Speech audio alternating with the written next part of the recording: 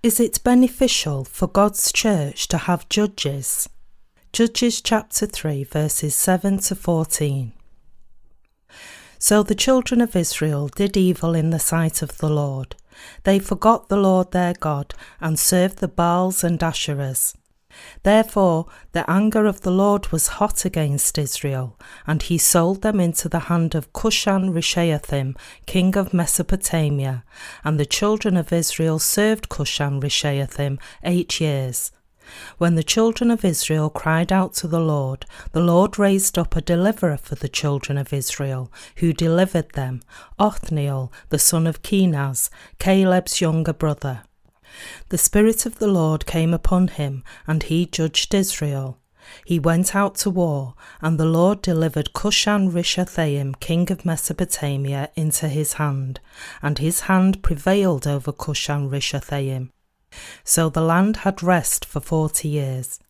Then Othniel, the son of Kenaz, died, and the children of Israel again did evil in the sight of the Lord.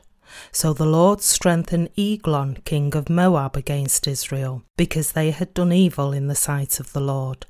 Then he gathered to himself the people of Ammon and Amalek, went and defeated Israel, and took possession of the city of palms. So the children of Israel served Eglon, king of Moab, 18 years. All throughout this discipleship training camp, I have been preaching my sermons focusing on the book of Judges. With 21 chapters, the book of Judges would take me at least a year if I were to cover all of these chapters in depth. But at this hour, I would like to focus my sermon on the purpose of the book of Judges. We will then turn to other passages tomorrow morning and afternoon. Let me begin by summarising the gist of today's scripture reading. The people of Israel were practising wickedness in the sight of the Lord God. They were worshipping the Baals and Asherahs. So God sold them into the hand of a foreign king named Cushan-Rishathaim, and the children of Israel served this king for 8 years. When the people of Israel cried out to the Lord from their suffering of slavery, the Lord raised a deliverer to free them, a judge named Othniel. He was the leader of the people of Israel. Having raised him to be the leader of Israel, God worked through Othniel and enabled him to defeat King Cushan-Rishathaim. After prevailing in this war, Israel was then peaceful and prosperous for 40 years. However, once Othniel died, the people of Israel began to worship idols again in the sight of God. God therefore allowed the Israelites to be defeated by Eglon, king of Moab, and as a result, the people of Israel were enslaved by the Moabites for 18 years. This is the gist of today's scripture passage. Do you have a spiritual leader? Let me raise a question here. Was it bad or good for the people of Israel to have a judge to rule over them? This is a very profound question, and it's critically important for all of us to know the right answer. We can see from our own various spiritual experiences that it is actually good to have a leader. At the time of the judges, however, people of Israel were often weary of having a spiritual leader over them. They were prone to think of God's servants as a nuisance, considering them to be too tiresome and meddlesome. In a similar vein, even among today's redeemed saints, there are some people who don't appreciate God's servants, thinking of what God's church is doing to spread the gospel as something tiring, meaningless and cumbersome. While most saints are happy to obey the will of God in unity with his church, still many others don't feel this way.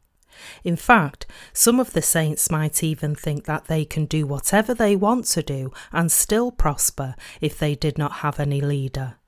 In their own calculation, it may seem as though they can all prosper and flourish in body and spirit, even without any spiritual leader. In their carnal minds, they may regard their leader in God's church as someone who just annoys them. It may seem to them that it's superfluous to have a spiritual leader, and they may feel that a spiritual leader is just someone who meddles in their lives and oppresses them rather than giving them freedom. But what happened to the people of Israel whenever they were leaderless? They lost their wars. How about us then? For us, having no leader simply means losing our spiritual battles. What would then happen to us? We would be enslaved. Everyone must submit to and serve either the Lord or this world. This is an ironclad law. What would you prefer then, to have a servant of God at your side or to have none? As we just saw in today's scripture reading, God raised a judge named Othniel to deliver the people of Israel, and it is through this judge that God delivered them from the hand of the king of Mesopotamia. That is why, as it's written in the Bible, Israel was able to once again enjoy peace and prosperity for 40 years. Could Israel have enjoyed this long period of peace if it had no leader? No, it would have not been possible. No gathering, regardless of its kind, can grow unless it has a good leader. This is true for nations as it is for churches. A leaderless nation cannot possibly survive for long in the world in which war is a constant feature. For instance, when Korea was annexed and colonized by Japan in 1910, after having maintained its independence for thousands of years, the lack of effective leadership was one of the most important causes behind Korea's downfall. The people of Korea suffered immensely as a result, losing their sovereign independence and being enslaved by a foreign power. As colonial subjects, they were treated as second-class citizens by the Japanese colonial state and deprived of many of their rights. The conditions were so bad under these colonial rulers that many Koreans migrated to Manchuria and the Russian Maritimes, but as a leaderless and stateless ethnic minority in foreign lands, they still continue to face many forms of discrimination. In the Russian Maritimes, the Soviet government under Stalin went as far as deporting the Korean migrants all the way to Central Asia against their will. Even today, their descendants are still facing discrimination. All of this happened because Korea in the late 19th and early 20th century lacked effective political leadership to resist foreign advances. As this example shows, leadership matters a great deal. This point is also made in today's scripture passage, which shows that the people of Israel could prosper in peace only when they had a clear leader to guide them to the right path. The children of Israel could flourish in body and spirit if they worshipped God alone, but they still needed a spiritual leader to be provided such a good guidance. This is a biblically sound teaching. In the past, however, I rarely spoke about church leadership, as I felt rather uneasy about addressing this issue, since I myself am the leader of our church. As a result, the church faced a number of serious problems, caused by some members going astray in their fleshly thoughts. Wanting to fulfill the desires of their flesh, some members formed their own little factions inside the church, and when they could not get their way, they packed up and left, going about their own separate ways. This could have been prevented if these people had a clear understanding of spiritual leadership. It is a basic building block of faith for the people of God to have a spiritual leader. You should be overjoyed to have a leader, and it should also be a joy for you to obey your leader. You cannot know everything by yourself, nor can you do everything by yourself.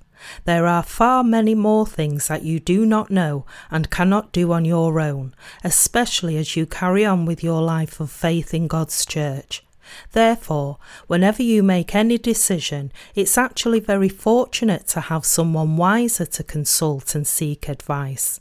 So, if you have such a leader to rely on, then you should consider yourself very fortunate.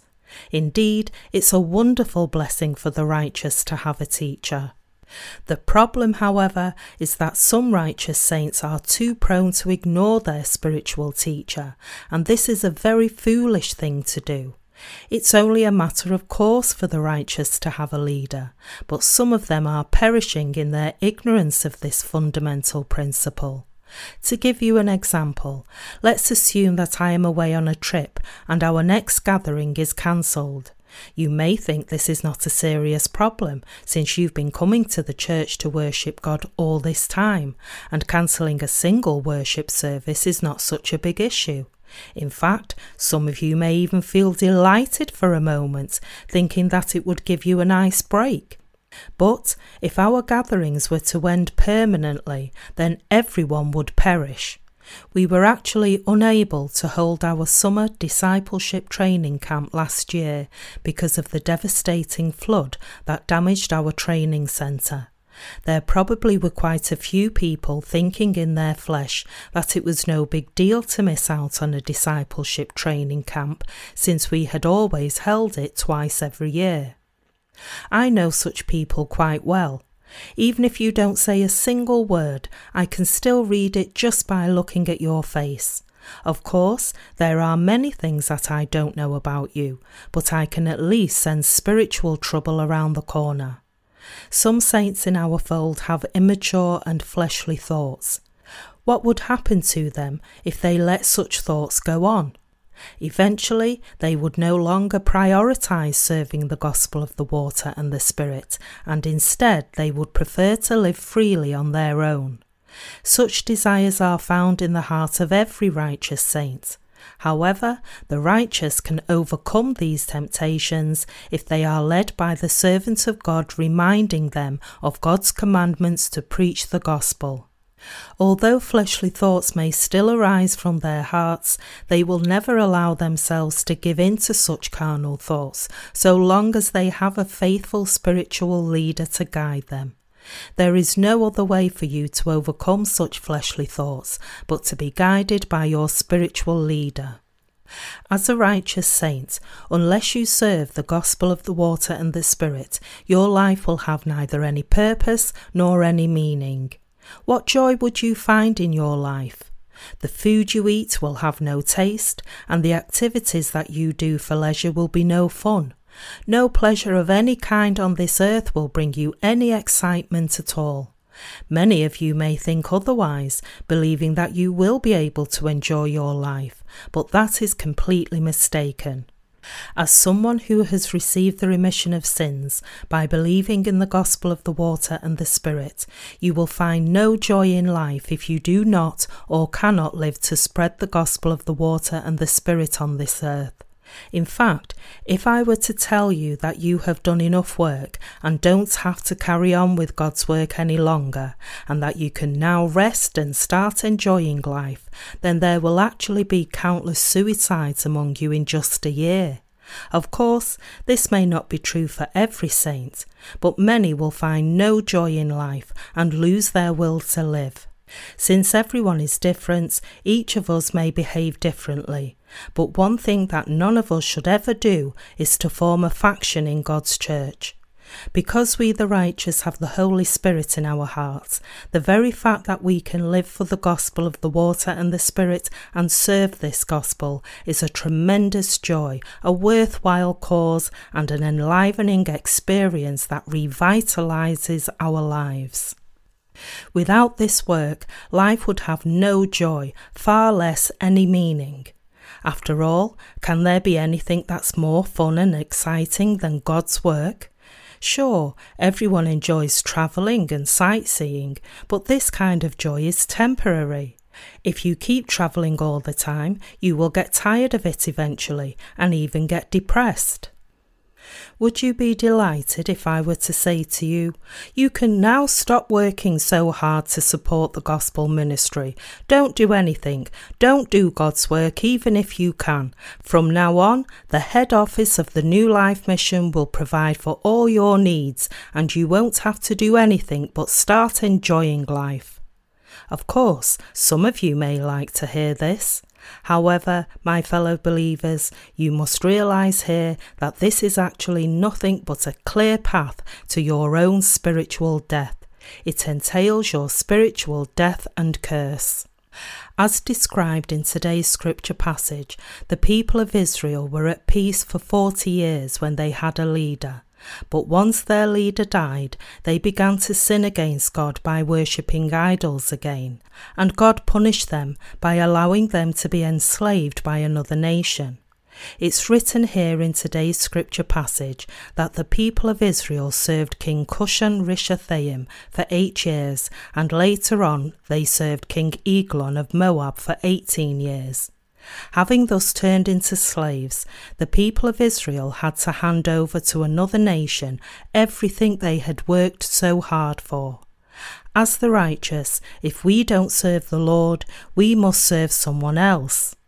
In other words, if we don't serve the gospel of the Lord, we must serve the power or people of this world. When the people of Israel obeyed the commandments of the Lord God, they were prosperous and peaceful.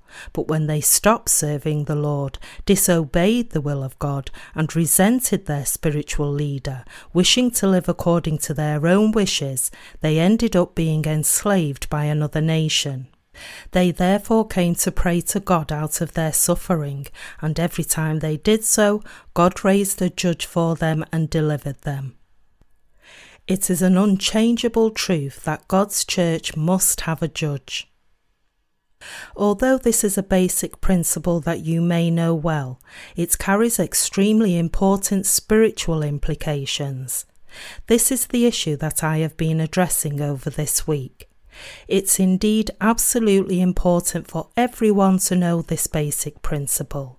If you had no leader, no predecessor of faith, no fellow saint serving the gospel, and no one entrusting you with new gospel work, then you will perish for sure. This is a fatal curse.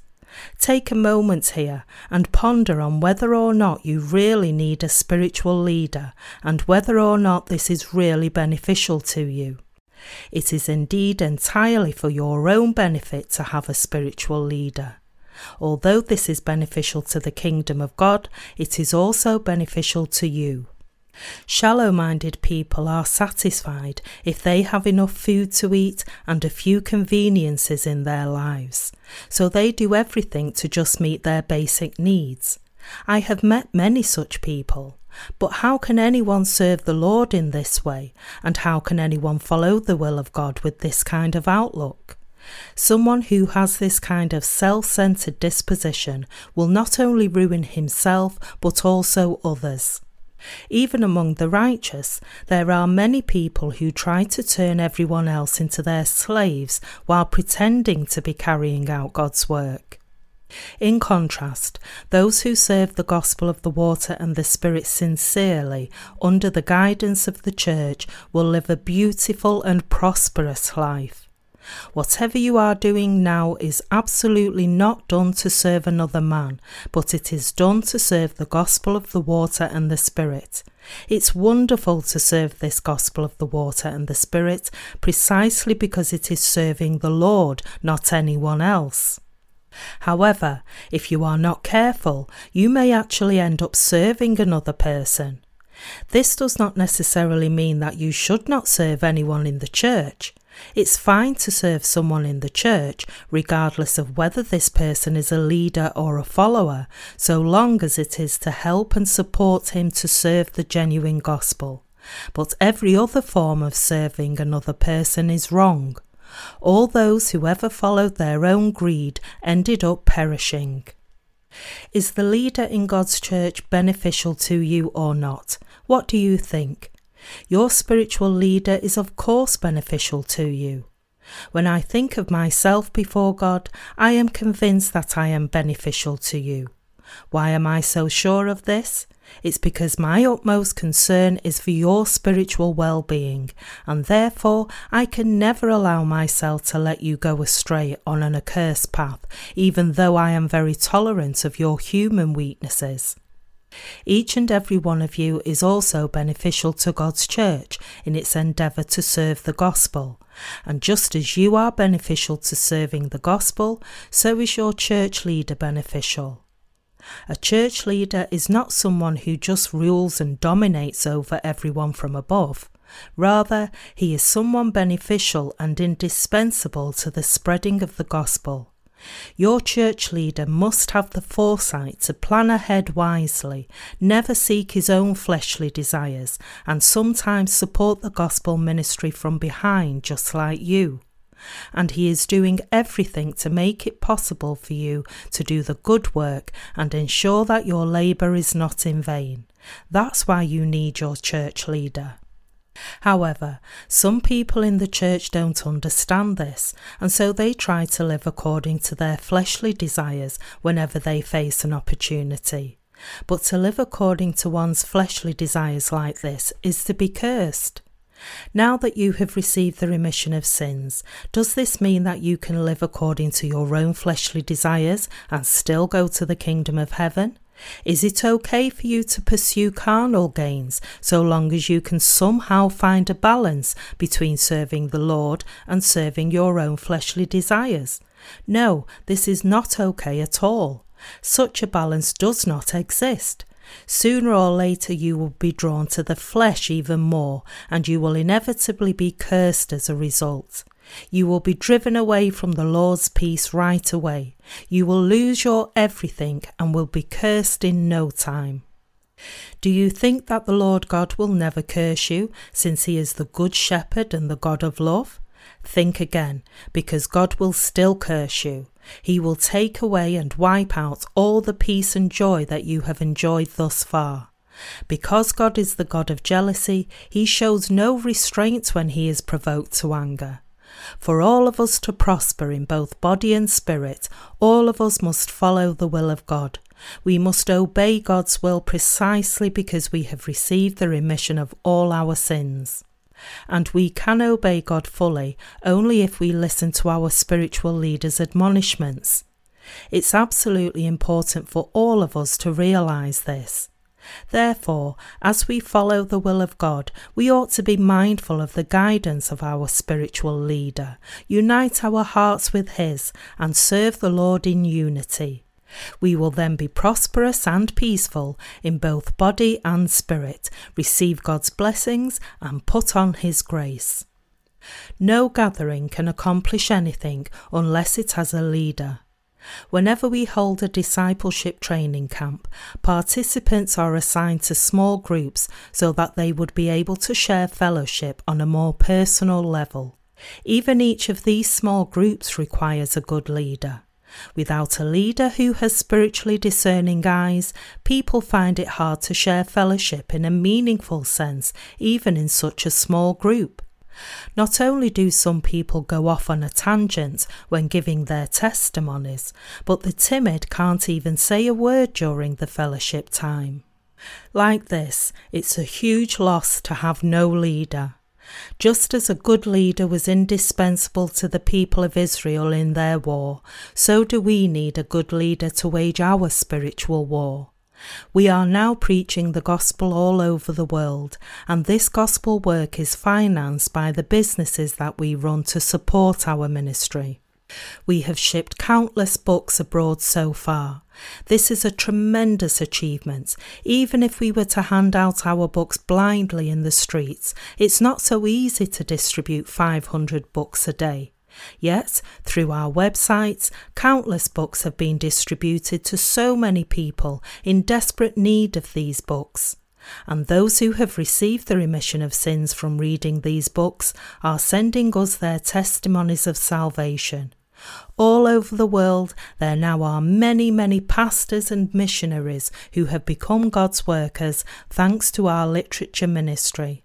These new workers are testifying with their lips that they have never heard of such an authentic gospel before, and that they have now become sinless by believing in this gospel. We must therefore continue to work hard to spread this genuine gospel throughout the whole world, and we must pray to God to raise even more workers to labour as we have been labouring. We believe in the righteousness of God, and we are serving the Lord through various ways and means, including running businesses to support the gospel ministry. We don't serve the Lord just with our lips, but with our blood and sweat. Yet, some of us may wish they could serve the Lord in another, more traditional way, for instance, just by singing in the choir. What about you then? Would you prefer to do what we are doing now, or the latter? To be frank, from a carnal point of view, singing in the choir may be more appealing to you. It is, after all, quite natural for a churchgoer to join the choir. It's an honourable, cultured way of serving God, and this is what most Christians usually have in mind when they think about serving in the church. But we are different. If we had run our ministry as the worldly churches do, we could have never sent out so many spiritual books. Do you know just how much work and financial resources are required to publish and distribute so many books all over the world? I don't need to explain every detail for you to appreciate that it takes a tremendous amount of sacrifice. Think about the work that goes into preparing the manuscripts. Think about the money that's spent to translate and publish the books and ship them all over the world. Think about how much work it takes to just wrap all these books one by one and package them. It is by no means an easy feat.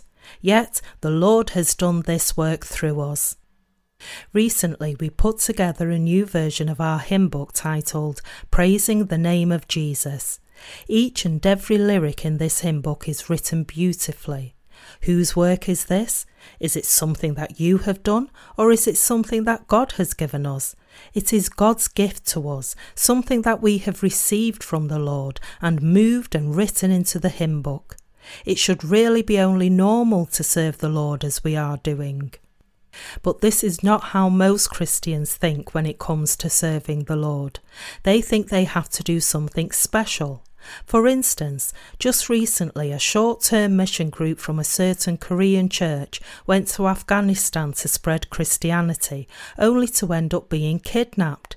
They were eventually released after undergoing tremendous physical suffering and incurring an undisclosed amount of financial cost. This is such a foolish thing to do that it verges on madness. Apparently, they had gone to a Taliban-infested region, walking around in nothing but t-shirts and shorts. The women in the group didn't even bother to cover their faces as Afghan women do. What was worse, they put on heavy makeup, went around shopping in their shorts, and gave choir performances in busy street intersections. Is the gospel really spread in this way? Is the gospel spread just because one shouts out blindly, "Believe in Jesus or you will go to hell"? This, however, is how today's churches all over the world try to evangelize. They think mistakenly that this is how they can evangelize the world and serve God. They think that there is no other way to serve the gospel but in this way. So they are sure that this is how they can serve God. But this is just foolishness, not serving the true gospel. Trying to convert non-Christians in this way can only backfire. If you try to spread the gospel in this way, then far from turning anyone into a believer, you will just turn yourself into a hypocrite and a hireling who works to satisfy one's own greed. Even worse, instead of bringing the gospel, you will end up bringing a band-aid solution to temporal problems. Like this, once you offer material benefits rather than the gospel truth, people will just wait for such things. Far from wanting to hear the word of God, they will just want to get some material gain from you. That is why it's so foolish to try to convert people to Christianity by offering material incentives. Of course, it would be noble for us to go to a faraway land and offer our voluntary services to the people in need, but far more important than this is making the gospel of the water and the Spirit accessible to them in their own languages through our literature ministry. This is God's work. God has given us the wisdom to carry out such works, and words cannot express just how thankful I am to the Lord for enabling us to serve the gospel of the water and the Spirit diligently like this. Just as we have served the gospel of the water and the Spirit faithfully to this day, we will continue to serve it diligently until the day the Lord returns. It is for your own good that there is a judge in God's church. Supporting the gospel ministry by running businesses also requires a leader. We have served the Lord very well to this day. I tend to be very willful. It doesn't take me long to make a decision, sometimes less than 5 minutes. But, more often than not, I like to listen to your opinions humbly when I have no idea on some issues. In times like this, all of us must pool the God-given wisdom in unity. We need to consult with one another, share our thoughts and do everything by faith. Especially this week, I want to discuss with you how to make a Japanese website for our internet ministry. I cannot emphasize enough just how wonderful it is for God's church to have a judge. This judge is in the church so that he would lead our gathering according to the will of God. Even though the judge may have some shortcomings, it is God who has established him. It is God who holds him, and it is God who will be with him, guide him, and protect him for all the days of his life. We must believe so. If we otherwise don't believe in this, we cannot live out our faith. This is the main point of my sermon today. The book of Judges explains through its 21 chapters how the judges had delivered the people of Israel and how they had worked. You can find out this if you read the book of Judges. The basic building block of every life of faith is to recognize one's spiritual leader. In worldly churches, new attendees tend to think right away that the senior pastor is the most important leader. Below the senior pastor there are junior pastors, evangelists, elders, deacons and so forth, and everyone obeys and submits to the chain of command. But this is not necessarily the case in God's church. Do you know how priests are addressed in the Catholic Church? They are called Father, presumably because they are considered to be spiritual fathers. I am not sure why worldly believers find it so easy to obey and respect their leaders. But in God's church, such active obedience is not easy to come by. This is something that cannot come about by force, but it is God's law for every born-again saint to obey his spiritual leader. And it is God's will to achieve his works through his judges. All of us must obey the will of God in unity. The church must submit to the will of God, who is our shepherd-in-chief. Those who lead the congregation ought to obey the will of God in unity with the judge, and those who are following in their footsteps ought to also obey the will of God in unity. Like this, an active order must be established. Only when a church is ordered properly like this can it become a truly beautiful church, a powerful church, and a church that can overcome the enemy. And only then does it become a church that can bring God's grace and mercy to countless people. It's also important for us to be attentive to the businesses that we are running to support the gospel ministry. Although these businesses are still going well, they will soon face a decline. So, while we are running these businesses, we also need to prepare ourselves for the future and plan ahead. We are facing many challenges in our endeavour to serve the gospel. Whenever the district leaders of our church get together, they consult with one another and make decisions so that you would be able to run the supporting businesses freely, energetically and effectively.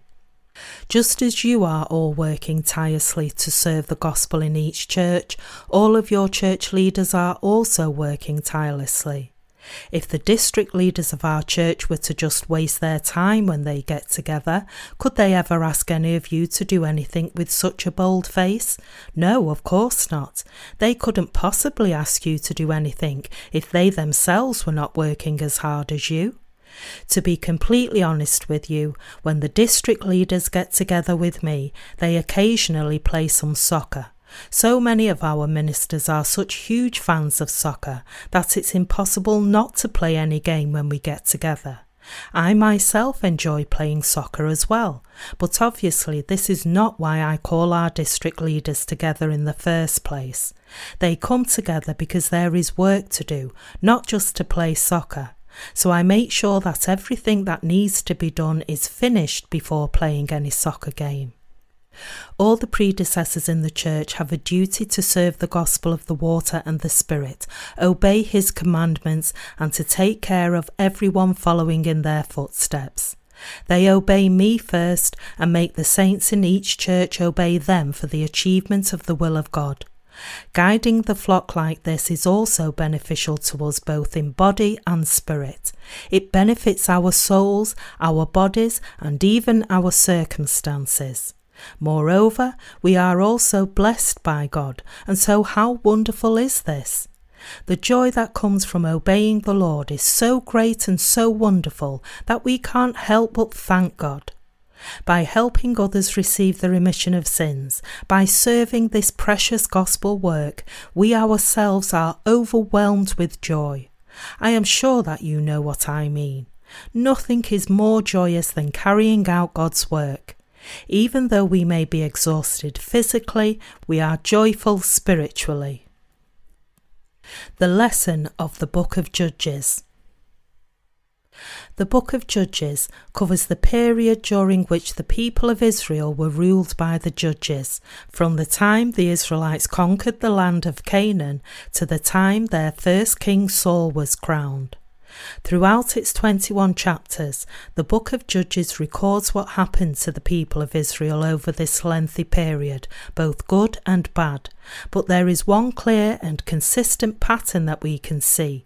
It is the fact that while the people of Israel suffered greatly when they had no judge, they were victorious, prosperous, and faithful to God when they had a judge. What the Book of Judges is teaching us then is just how beneficial and indispensable our spiritual leaders are to us and to God's kingdom. This is the lesson that God is teaching us here. And it's to teach us this lesson that the Book of Judges records so many events that occurred over this long period. So I can say boldly to you that I am indispensable to you, just as you are indispensable to me. All of us are the same body. We are God's church, his kingdom and his one family. Each of us is indispensable to one another to spread the gospel of the water and the Spirit all over the world. And because we are the members of the same body, we can carry out this work only if we pool our strengths together. Everyone in the church is indispensable, from our saints to our workers, our district leaders, the chief leader, and even the children at our Sunday school. I am absolutely convinced of this fact, and I hope you also are. Accordingly, all of us ought to pool our strengths and follow the direction that the church sets for us. And we need to be far-sighted. If we instead see only a year or two down the road myopically, we are bound to fail. Even our businesses will fail with such a short-sighted outlook. We should be living today with a clear sight on the future, seeing all the way to the very end. I am very happy that I have you at my side. How about you then? Are you also happy to have me at your side? Are you really happy to have me as your leader? Just as I am a servant of the gospel of the water and the Spirit, so are all of you also servants of this same gospel. Our Lord has blessed us to meet with one another and live a godly life in unity. Thanks to this blessing, we are now spreading the gospel throughout the whole world. No one else is preaching the gospel of the water and the Spirit, but only us. The first priority for our prayer is the spreading of the gospel. God has answered our every prayer. Long ago, when I first encountered the gospel of the water and the Spirit, I prayed to God to help me to preach this gospel to everyone all over the world. But for a while I had forgotten all about it and lived my life at the mercy of the waves that had struck me. However, God drove me back to the right path and made me carry out his work as the leader of his church. This work is not something that I have intended, but it is what the Lord has done. I did not become a judge because this is what I wanted for myself, nor did I become God's servant because I was any better than you in my flesh. But now you and I are together serving the gospel of the water and the Spirit. I am so happy and joyful to do this work. If we were to divide our spiritual age into infancy, childhood, adolescence, young adulthood, middle age and senior age, we would find ourselves in young adulthood. In Korea, the average life expectancy for men is around 75. Women are expected to live for about 82 years. Evangelist Kim and I myself are nearing 60 years old in our physical age, but spiritually speaking, we are all still young adults. So I would appreciate it very much if you would call me a young man. I am indeed a young man in my spirit and my heart. And if I am a young man, then most of our saints and workers are still in their infancy. I am a young worker of God, serving the Lord together with you. You too are God's worker, serving the Lord together with me. I give all my thanks to the Lord. Hallelujah.